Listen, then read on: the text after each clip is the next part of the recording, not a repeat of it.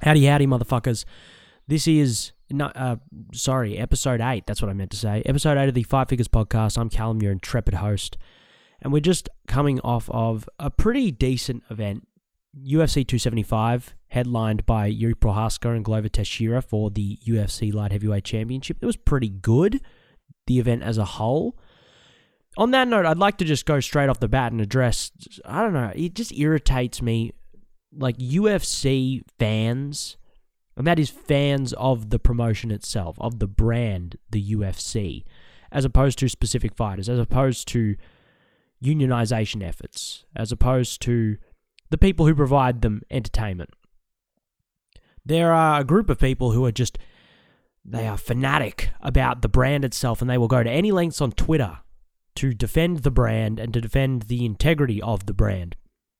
And There were people bringing up UFC 276.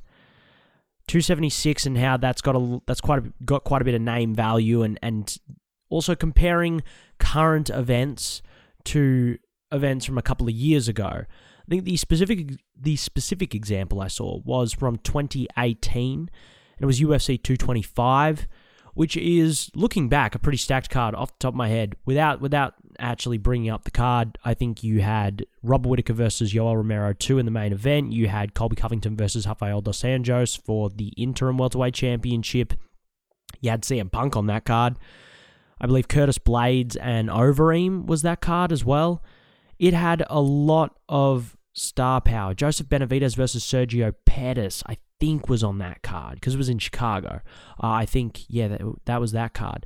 It was a pretty stacked card, and they were comparing it to UFC 275 and saying, well, the name value isn't there. And I certainly agree. And then there were people in the comments, people in the replies to that tweet saying, oh, well, it doesn't matter because ultimately name value isn't the only thing that determines whether something is a good fight. I'm like, yeah, but his point isn't negated by that fact. Yes, you can have a random fucking fight night that has a bunch of dope fights, cool. But let's compare, okay? So I have a dope fight night with a bunch of randoms who I've never heard of, and I'm surprised by its how good it is, the quality of the card. I'm surprised by how good it is. Versus a card which is also successful but has a bunch of fucking fighters that I know. Which card am I more invested in? Which card is going to come across as more significant to me? It's going to be the card with a bunch of goddamn names on it. It always is. That's why when we go and the UFC does their events of the year, they never talk about these fight night events. Even when the fight night events are really surprisingly good, they don't really talk about them much, because ultimately the events that pique our interest and capture our imaginations and keep us emotionally invested for more than just a few minutes when we're going, oh wow, look at how surprisingly entertaining this card is. The events that have longevity are the ones who we remember the people who are headlining, we remember the people who were on the prelims, we remember those motherfuckers. I might look down a random fight night card from 2017 and go, wow, there's a bunch of surprisingly good fights there. But am I going to view it retrospectively as significant as an event like UFC 217, for example? That was in 2017, I believe, yeah? No, because that card had fucking GSP Michael Bisping. It had TJ Dillashaw versus Cody Garbrandt 1. It had Ioanni and Jacek getting knocked out by Rose Namajunas. Like, shit, man. God, I just dislike this whole rant. This rant to begin the podcast is simply just to say, shut the fuck up, people who are trying to invalidate this notion that the UFC isn't trying as hard when it comes to name value nowadays. Because they're not. They are not. Look down this card and tell me that casuals know fucking Brendan Allen better than, like, fuck, man. I don't know. I could whip out a pay-per-view from 2017. Or fuck it. I could look at UFC 208. Genuinely, one of the worst cards ever. There's a bunch of better name value on that shit than there is nowadays. Actually, Bilal Muhammad was headlining the prelim card, so I don't know. Islam Makhachev was on the prelims for that one as well. Shit, that was his unanimous decision over Nick Lentz. God, that card sucked.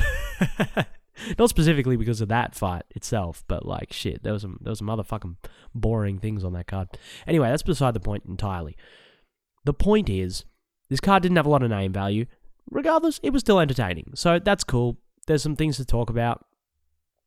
What was interesting?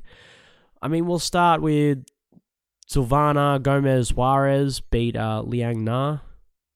Beat her by fucking knockout. And Jesus, Na came out and striking defense. Never heard of him.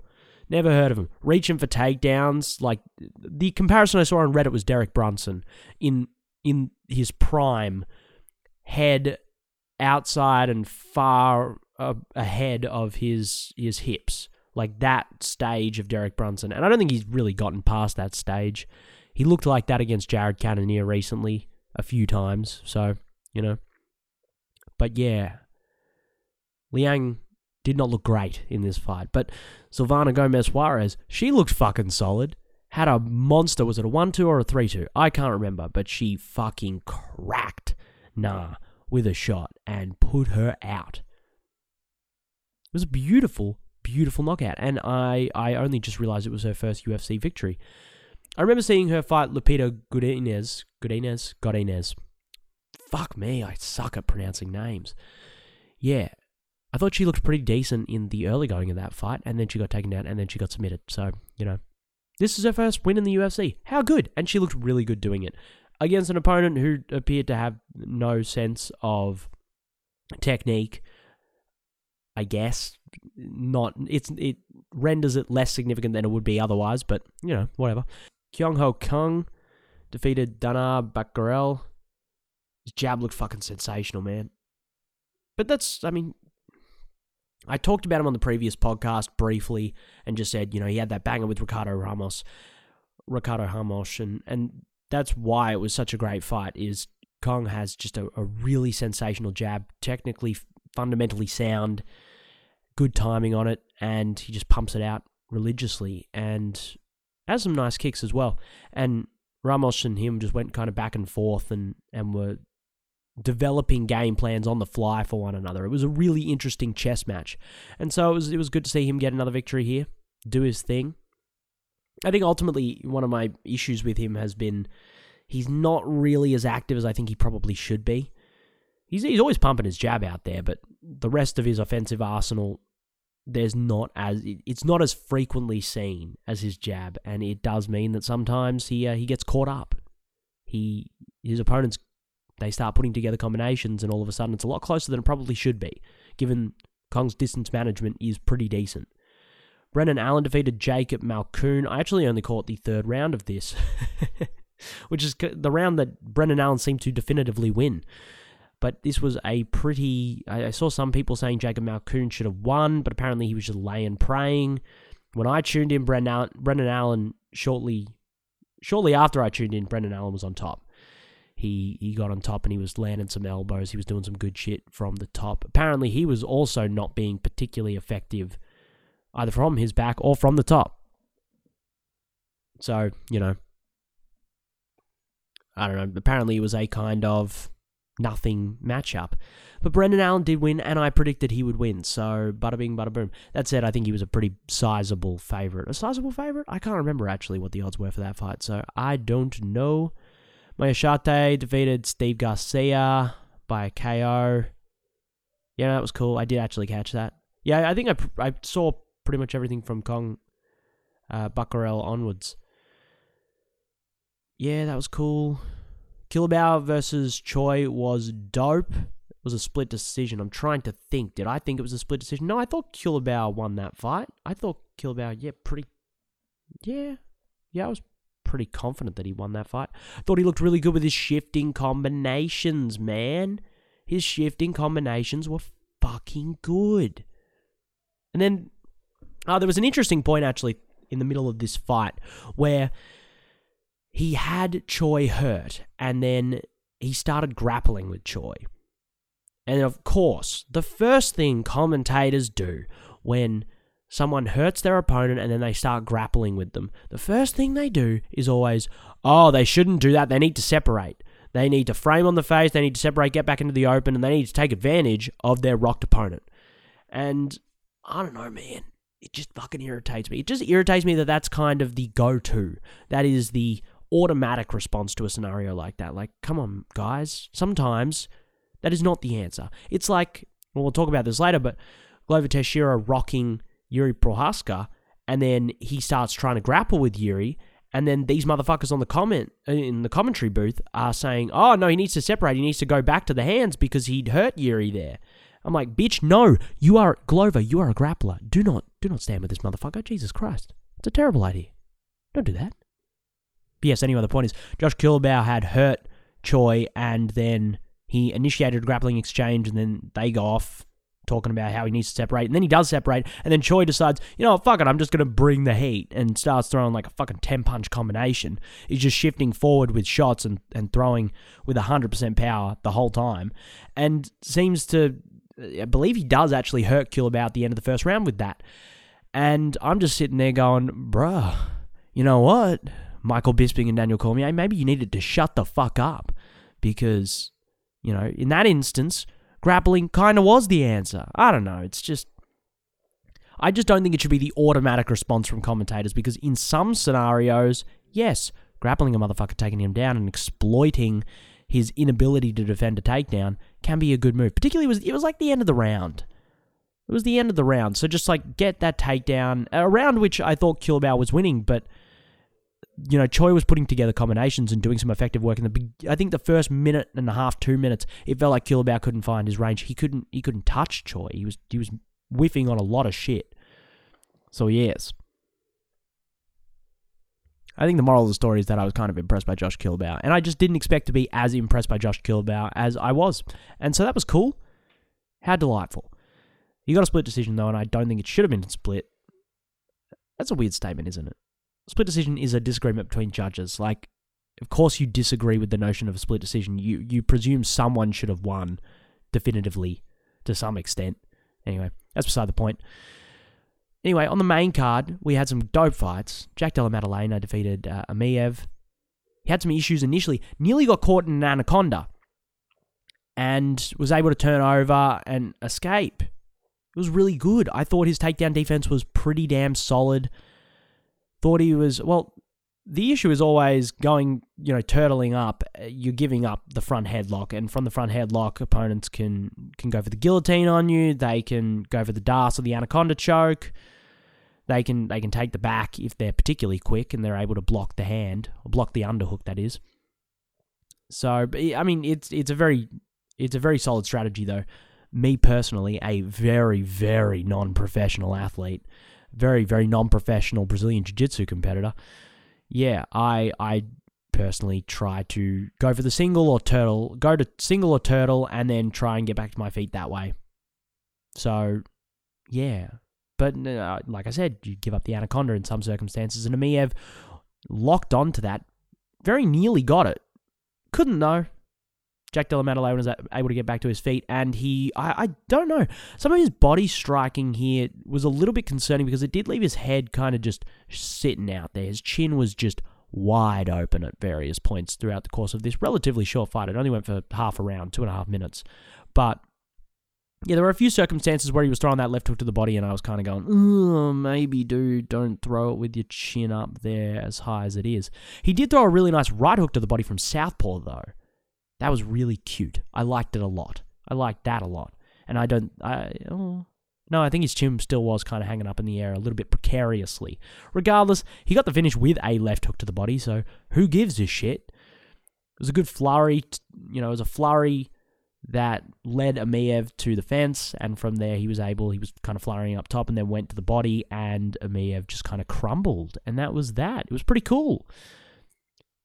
Solid job from Jack Della Maddalena. And then immediately after, another Australian who we just did not anticipate was going to perform to the level that he did, Jake Matthews. Jake Matthews defeated Andre Fialho by KO in the second round. And this was just wild. Fialho could not get going. He was pressuring pretty much the entire time. The entire first round, he's on the front foot. He's trying to get in Jake Matthews' face. But Jake, man, doing a really good job. His jab looked better than it ever had. He was hooking around the guard quite effectively. utilizing lateral movement. He wasn't really ever pinned up against the fence. Even when he was pushed close to the fence, he had space to move appropriately, and he was circling off the fence effectively, and not giving Fialho that left hook, not giving Fialho the jab. He was countering every single time Fialho was throwing. Yeah. It was really interesting, I thought. Fialho doesn't work well when guys come back in on him. Think back to the Michel Pereira fight, which I talk about it like it was it was 2 years ago. That was 4 fights ago now for Fialho, and that was only in January. Crazy. This dude's activity has been immense. Hopefully he does take a break, though, because this was a pretty bad finish. Yeah, no, he struggled in that fight once Pereira started throwing more shots. In the second and third rounds, Pereira really opened up with the volume and got in Fialho's face and didn't allow Fialho to work that left hook, didn't allow him to work his jab. And then Pereira had a lot more success. And I just thought Jake Matthews was countering every time Fialho was trying to get off. Every single time he was trying to throw this double jab. Every time he was throwing a kick, Jake Matthews was coming up the middle. Just thought it was a really, really sensational performance. And the final finish was a little bit messy, but regardless, I was still really impressed. Had a really nice pull counter right hook in that finishing combination as well. Yeah, there was just some nice stuff from Jake Matthews. And then we get to the really good shit. Zhang Wei Li defeated Joanna Jacek. So this is where my predictions kind of went off the fucking deep end. Who did I predict? I predicted Brendan Allen. I don't know if I made a prediction on Killabau. I predicted Jack Della Maddalena. I predicted Andre Fialho. And then I was like, Joanna Jacek, with the addition of it being just a 3-round fight versus, a 5-round fight, she might have the advantage because her volume, she can just pump it out for 3 consecutive rounds, and she doesn't have to worry about getting fucking pipped by Zhang for 2 additional rounds. She just has to put volume out there for 3 rounds, and hopefully she'll walk away with a decision. And no, it had been 2 years, and I thought her timing it wasn't as good as it used to be. To be honest, I thought she looked a little bit slower, quite notably slower.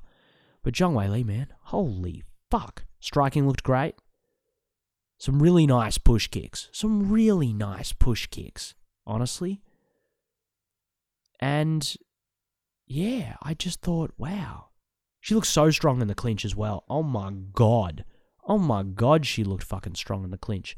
Takedowns were great. And then I thought she was doing a great job of not allowing Joanna to get back up with the underhook. Because Joanna was trying to feed herself back into half guard, particularly when she was mounted. She was mounted, and then she's trying to feed back into half guard, get an underhook, and come up on the underhook. And Zhang, man, just made it so difficult for her. She made it so difficult for her to get half guard back in the first place. And then once she did get half guard, she's still raining down ground and pound the whole time. She's throwing elbows. She's throwing punches. And she's using a hard whizzer. She's not giving Joanna the space that she wants. I just thought she looked so fucking good. And the response from people online seems to be similar kind of sentiment. Wow, this chick is going to murder Carla Esparza. I know we were all saying that about Rose Namajunas, but I guess Rose Namajunas... I think Rose... she has a tendency to sometimes kind of drift off and miss the smaller things. Her competitive desire wanes. It ebbs and it flows, I guess. And I think part of that's what led to the mess with Esparza last month. Zhang Wei Li, I don't think we're going to see that. I think Zhang has a technical advantage, and I think she's going to be able to enact a game plan that is just mental. I think she's going to be able to sprawl on any and all shots that Carla puts out there, and on the feet, she is a nightmare for Carla. I don't know what they are like comparatively in terms of reach and in terms of height, but I feel like the weapons that Zhang has, she has much longer kicks. She has that beautiful side kick that she throws. Back when she first came into the UFC, she would miss with the outside low kick, and then she would come back with a side kick off of that same leg.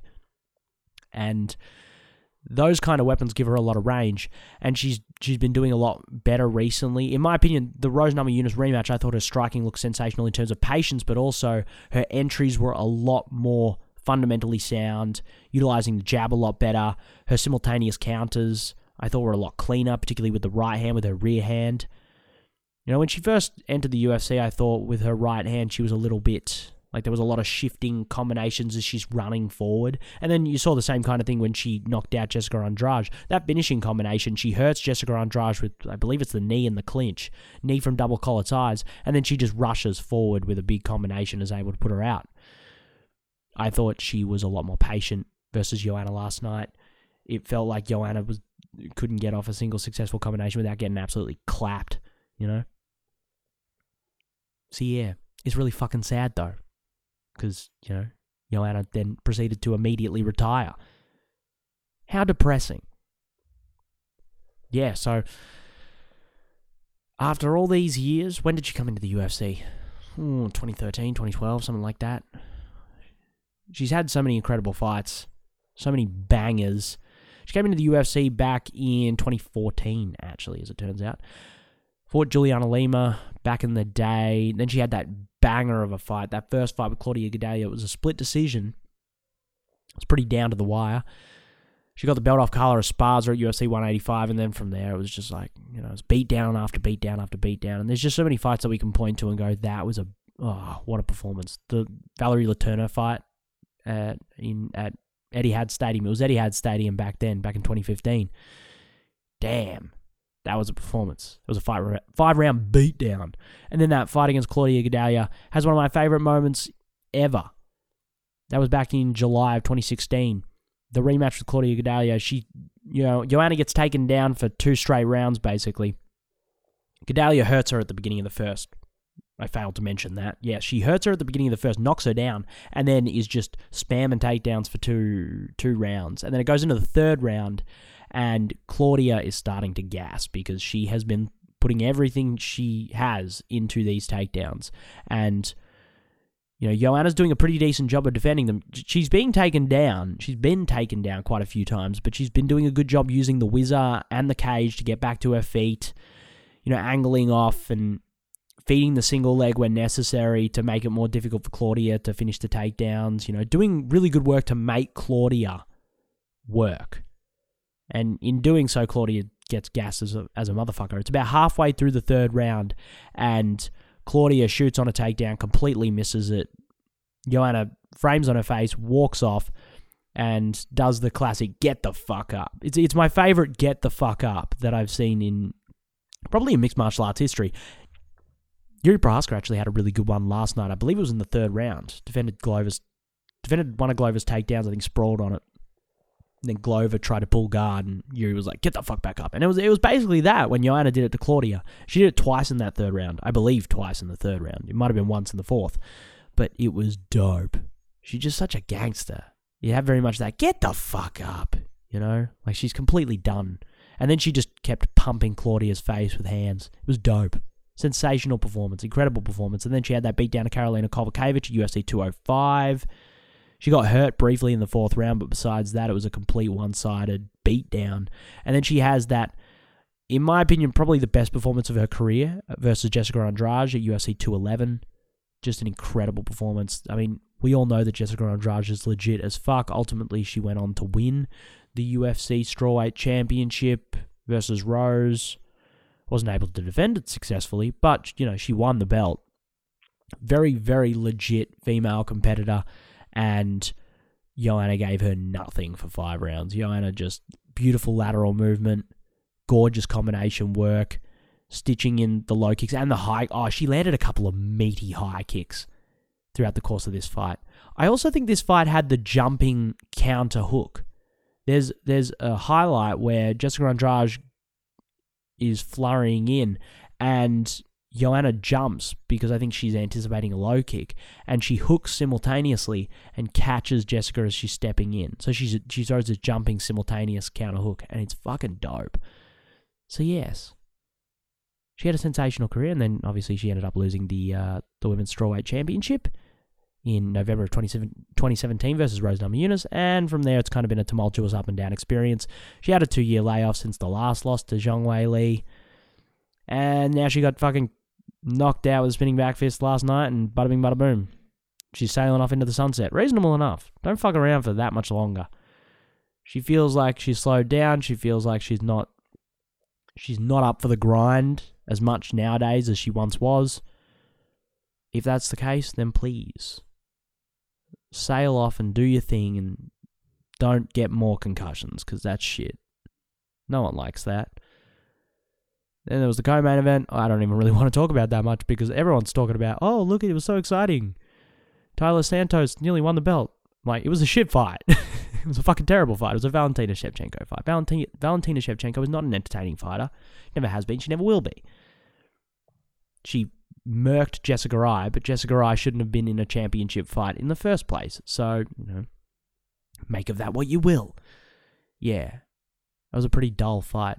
Tyler Santos looked a lot stronger than I think we all anticipated. Yeah, that was basically the big takeaway. The takedowns weren't particularly, they weren't super crazy.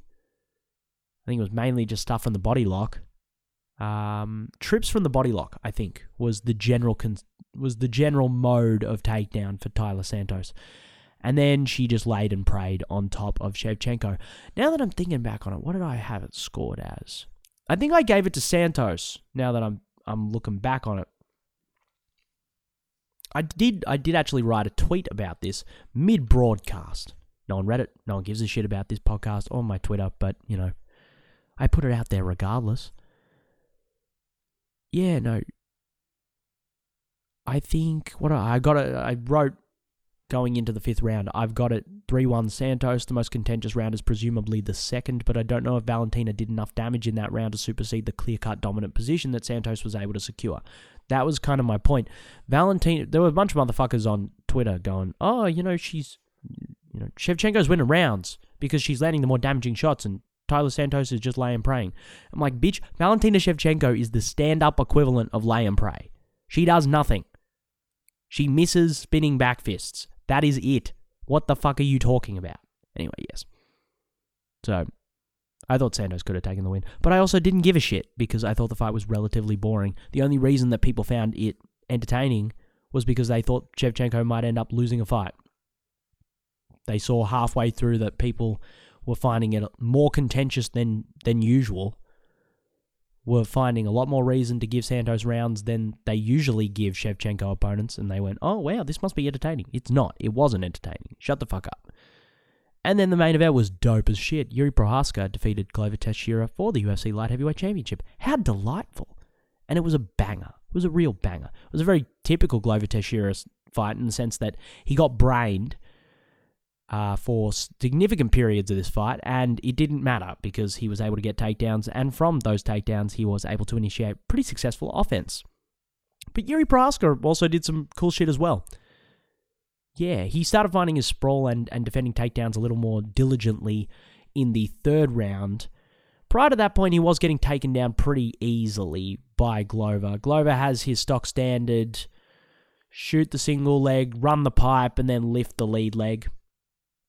And then he trips out the standing leg. It's dope. It's a really efficient usage of the single leg, as opposed to running the pipe, not getting the takedown, and then going, well, fuck it, I'll do it again. And just doing that for 5 minutes straight. No. It's a more effective usage of his facilities, I guess you could say. Anyway, yes, on the ground, Yuri was struggling initially, got taken down for significant periods. I mean, that's not particularly surprising given Glover Teixeira is one of the best half-guard players, one of the best side control players, and has one of the best mounts in mixed martial arts, particularly in the higher weight classes. From light heavyweight upwards, so light heavyweight and heavyweight, I don't think there's anyone I'd say... I can't think of anyone off the top of my head who has a better half-guard, and certainly not a better mount. Not a consistently better mount is what I meant to say. And we saw a lot of that. There were a couple of points in the 1st and 2nd rounds, I think, where Glover was on top, was in mount, was raining down heaven and hell, and it looked like the fight might actually be stopped. But alas, Yuri was pretty consistent in his intelligent defense, was keeping his guard high, and wasn't slacking off that much, and was able to push it into the later rounds where he started having some success. How good. And I thought, well, he wasn't using his snap kicks as often as I anticipated he would. I mean, he's a long motherfucker. Dude looks humongous. He's insane. How tall is he? He's like 6'3" on Wikipedia, apparently. He looks so much bigger than that. I think part of it is obviously Glover is not the biggest dude in the world. Actually, it says here on Wikipedia that Glover Teixeira is 6'2". I'm pressing X to doubt.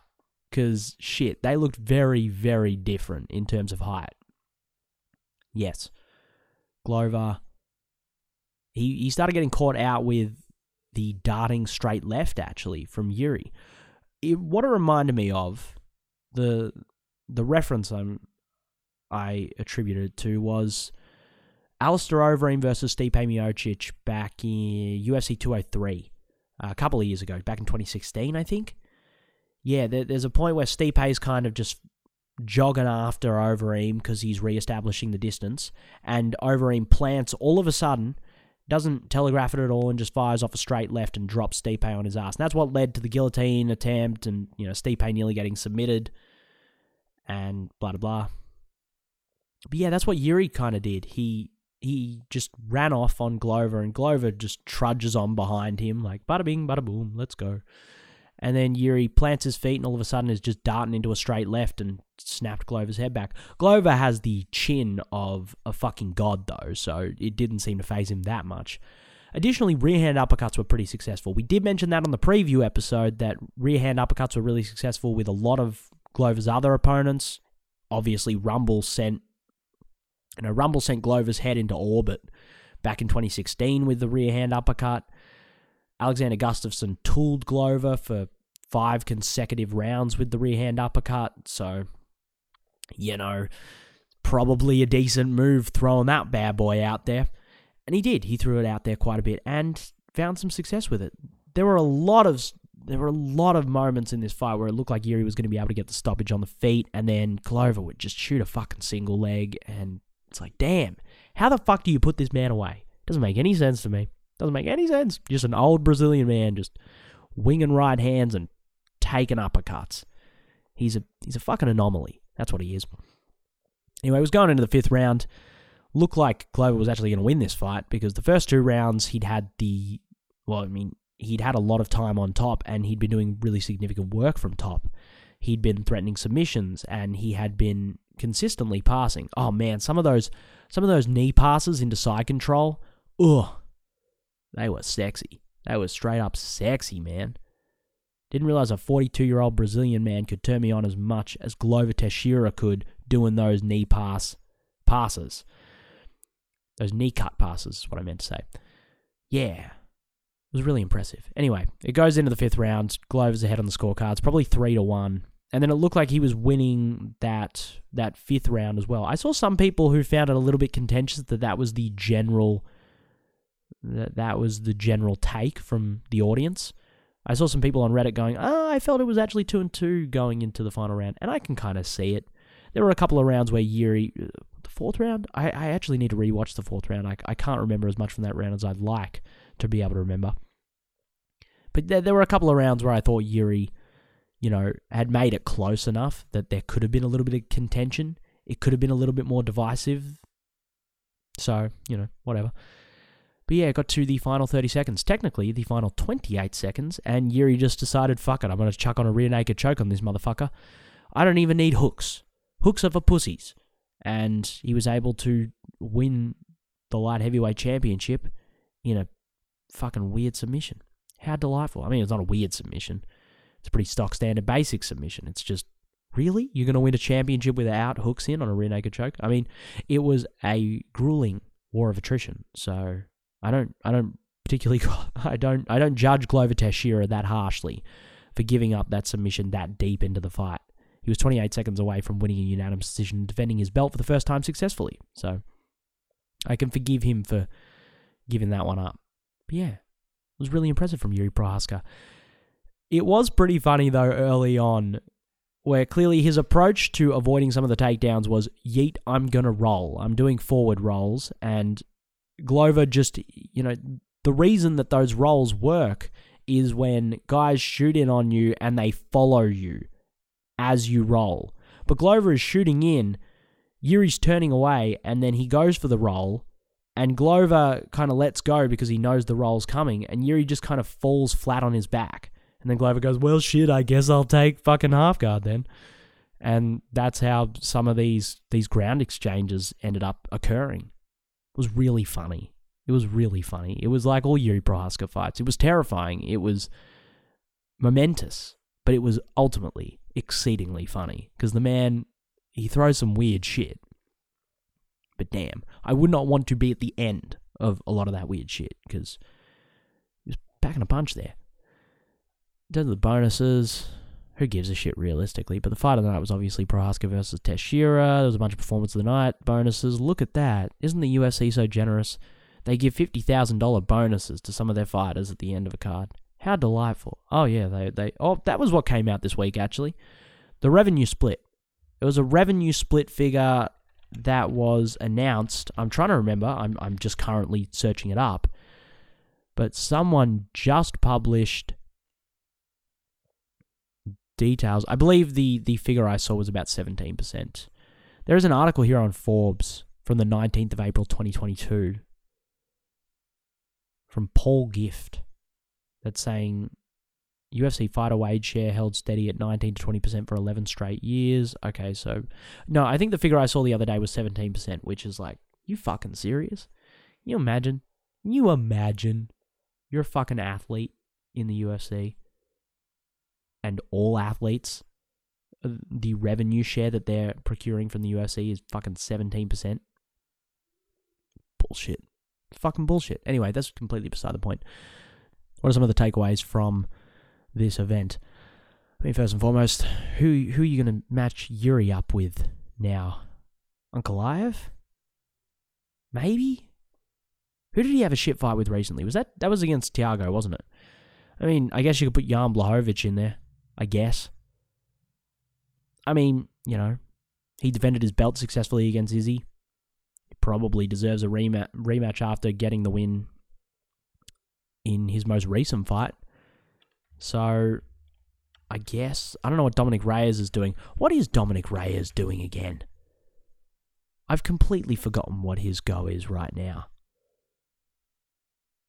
Yeah, I've got no idea what's going on with him. I'm just looking up the UFC light heavyweight rankings and seeing who else I need to take into consideration because I feel like I've completely blocked a couple of names out of my head. Who can potentially fight for the belt next? Apparently, no, that doesn't look like it. Athlete rankings, that's what I want. Light heavyweight. Bada bing, bada boom. Yeah, what's it called? Rakic, no, he's injured. Ankalaev, probably. Anthony Smith. Who is he fighting? Is he fighting someone soon? Because, honestly, it's getting to the point where he might actually be worth another look for a championship because he's on a 3-fight win streak now.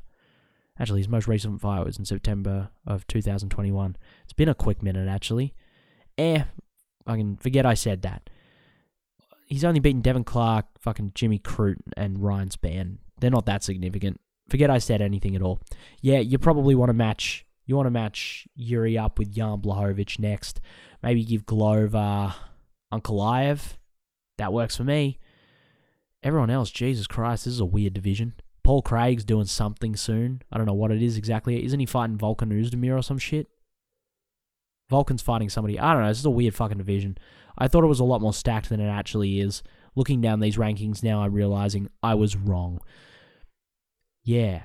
There's that. I don't know what Shevchenko does next. A lot of people are calling for a rematch with Santos. Sure, I won't watch it, but you can go the fuck ahead if you want. Jake Matthews should get some fucking higher ranked competition, actually, because that was a really impressive performance. Jack Della Maddalena's performance over Ramazan Amiev was really impressive, and, I mean, don't push him too fast into ranked competition. I think he should fight someone unranked in his next one, and then if he I kind of just want to see him have a difficult fight before he hits ranked competition, because I don't want him to be just knocking motherfuckers out in the first round and then get absolutely starched by someone in the upper echelon of the division. That said, his striking looked great. His body shot selection was sensational. Yeah, no, I think I've exhausted all the conversation points I can procure out of this event. Next week is a fight night card it's headlined by Calvin Kattar and Josh Emmett, which, Jesus Christ, now that I'm actually thinking about it, now that I'm actually processing that fight, that's a fucking banger. Shit. That'd be sensational. Josh Emmett has a mean overhand right. Throws it great on the counter, throws it great as a lead. Oh, I mean, go watch his fight with Michael Johnson. Jesus Christ. That overhand right he landed on Johnson was mental. Yeah, so he has a sensational overhand right, and Calvin Kattar is the king of the jab. Great elbows, great step-in elbows, as we saw against Giga Chikadze as well. Has some really nice spinning shit. It's really nice low kicks. Yeah, really long, straight hitter versus a guy who just loves overhand rights and has a mean left hook. And also some really brutal low kicks himself. And comes from Team Alpha Male, so you know he can wrestle. I think that's a really exciting fight. Donald Cerrone is taking on Joe Lozon in the co-main event. That was rescheduled. That was meant to be like a month and a half ago or some shit, and then I think Cerrone fell ill on the day of the fight, so they've rescheduled it for this card, because this card will actually have a live audience, and Cerrone and Lozon wanted to fight in front of a live audience. That one should be fun. Kevin Holland versus Tim Means, dope. Joaquin Buckley versus Albert Duraev, dope. Ismagulov is taking on Kutaladze. I like that a lot. Julian Marquez facing Gregory Rodriguez. Gregory Rodriguez has such a big head. He has such a big head. Now that I'm thinking about it, I can't actually remember much from Gregory Rodriguez's fighting style, but Julian Marquez likes wrestling guys. That should be fun. Whatever. And then on the prelims, the prelim card is headlined by Adrian Yanez. Thank the Lord. Oh, and he's fighting Tony Kelly. Tony Kelly, if you recall correctly, is the motherfucker who was Who was he cornering recently? He was cornering that chick. Cornering that chick in the flyweight division. What the fuck's her name? I can't believe I forgot Andrea Lee's name for a minute there. Particularly after I feel like I've been trying to boost the profile of Andrea Lee with my Reddit comments for the past 5 fucking years, and then she keeps letting me down, as she did in her most recent fight. Yeah. Anyway, in that fight between Vivian Araujo and Andrea Lee, Tony Kelly was in the corner and he was talking mad. She was kind of making xenophobic comments. There were some people who were trying to defend it. I think I myself wasn't particularly critical, because I think it really was xenophobic now that I'm thinking back on it. It was some shit about Brazilians, because Araujo is Brazilian. And it wasn't in great taste. But Tony Kelly is also the motherfucker who refused to go on a plane, and basically, he drove halfway across the country to Vegas, I think it was, to fight, because I think it was when he fought Randy Costa. He would not go on the plane because they demanded that he show vaccination status, or no, I think it was that he wear a mask. And he was like, nah, I'm not doing that. Fuck the government. Doing all that good shit.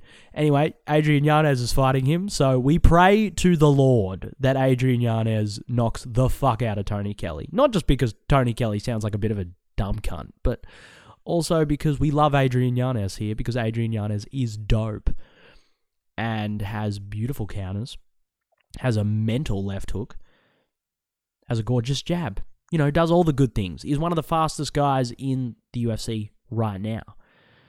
Ugh.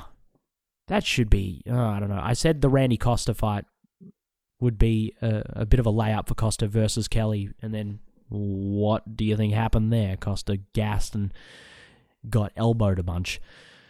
But I just think Adrian Yanez is a little bit better than Randy Costa, and I don't think Tony Kelly is as good as Adrian Yanez. So that should be a fun one. What else is on this card? Anything else? Court McGee's there. Cool. Ricardo Ramos is fighting Danny Chavez. I like that a lot. That tickles the pickle. Eddie Wineland is fighting Cody Stamen. Why is Eddie Wineland still fighting? That one confuses me. Phil Hawes is taking on Deron Wynn, the Fridge. Actually, no. Kelvin Gastelum is known as the Fridge. Deron Wynn is the Freezer. I don't know. It doesn't have as much punch to it. Yeah. That could be boring as batshit, but I mean, Deron Wynn did have that banger of a fight a couple of years ago against, what's his name? The dude who left the UFC for a little while and then came on back. I'm bringing up his schedule right now so I can try and figure it out. Eric Spicely, that's the one. Yeah. And then Roman Dolidze is fighting Kyle DeCours at the bottom of the card. That's a really banging card. In fact, high key, it's pretty much on par with the card that we just watched. I like that card a lot. The UFC might have been half-assing their shit for a very long time at this point. But that card, not even that half-assed. There's also a KSW card. There's a PFL. Ooh, I only just realized there's a PFL card. PFL 4. I know Clay Collard is headlining against Alex Martinez. That's cool. Can't wait to see Clay Collard back. His last performance, that was the one against Jeremy Stevens, wasn't it? That's still... I'd probably put, at this point, Prohaska and Teixeira in Fight of the Year candidacy. I'd say that's my number one candidate, but I think Clay Collard versus Jeremy Stevens is probably number 2 or number 3. It's a real banger of a fight. This one should be good. Antonio Carlos Jr. is fighting Bruce Soto in the co-main. Hausch Manfio is going to be fighting Olivier Aubin-Mercier. Manfio is just coming off of that win versus, what's his name? Don Madge. Yes, that fight where Madge was clearly winning the fight for 2 rounds, and then Manfio was like, you know what? I'm just going to knock you the fuck out. And then he did. And I really I'm hoping that doesn't happen to Aubin-Mercier, because I like Aubin-Mercier. Just wish he could get his shit together a little more consistently. Jeremy Stevens is taking on Miles Price, and Mari Akhmedov's taking on Theodoros Akostoulis. Oh, that name I fucked up. I fucked that one up real bad. Marcin Held's on this card. Rob Wilkinson's taking on Victor Pesta. Damn, there's actually some really good cards on this week. I don't know. I came into this not really preparing much on the cards coming up this weekend. I probably should have, honestly, because there are a bunch of banging fights that I have nothing for you. No commentary for you regarding. So yes, in that case, I will probably just shut the fuck up, unless I'm just now sorting through and seeing if there's any news from the past week that I can refer to that's particularly interesting. Yes, no, here it is. There's a Bloody Elbow article. Referring back to when I mentioned the revenue split and how fucking trash it is, just earlier, I couldn't find the article that I was referencing. I've just found it now because it's the second link from the past week on the MMA subreddit, like the second most upvoted link. And yeah, it's on Bloody Elbow. Documents show UFC now makes over $1 billion a year, minimal costs and more growth expected. And then, where is it? I believe it says 17.5%. Lubin also disclosed that fighter pay had increased 26% CAGR since 2005. I cannot tell you what that acronym means. So we'll continue on. Since we also know what total fighter pay was in 2005, $4.3 million, total fighter pay would have been around $178.8 million last year. That would be just 17.5% of their total revenue. Oh, how delightful. I mean, this is... As much as the UFC tries to push down the announcements regarding fighter pay, like, they used to be forced by pretty much all the commissions across the US and some of the foreign ones as well. They were forced to disclose payment to each individual fighter, and as the years have kind of gone on, that has become less and less common. And for a while there, pretty much the Nevada State Athletic Commission kept doing it, and then they stopped doing it as well. And so now you've got very few commissions which continue to do it. I think California still does. When they go host an event at the Forum, you'll sometimes see that they announce purse figures after those fights. But unless the commission requires it, the UFC doesn't give a shit. They're not gonna let anyone know, because obviously it impacts on their leverage in negotiations, and it gives fans a better indication of how fucking bullshit the pay grades are in the mixed martial arts world. In the best organization for mixed martial arts in the world, they pay their fighters 17.5% of their total revenue. That's trash. That's trash. Particularly when so much of their revenue comes from guaranteed deals. Like, ESPN pays a guaranteed amount for a specific amount of shows. And so long as the UFC provides that amount of shows, then it secures the amount that is promised in their contracts. And then that's part of the reason why you see so many of these motherfuckers, these cards filled up with motherfuckers who are paid 10 and 10 and you've never heard of them. I feel like there are just a lot more Fight Night cards nowadays, and a lot more of those Fight Night cards are filled with no names that you've never heard of, that are being fed through LFA, that are being fed through regional organizations, and they're being fed through to the UFC a lot earlier than they probably would have been 5, 10 years ago. Certainly 10 years ago, 5 years ago even. Yes. That document, you can go read it now on Bloody Elbow. It's pretty extensive.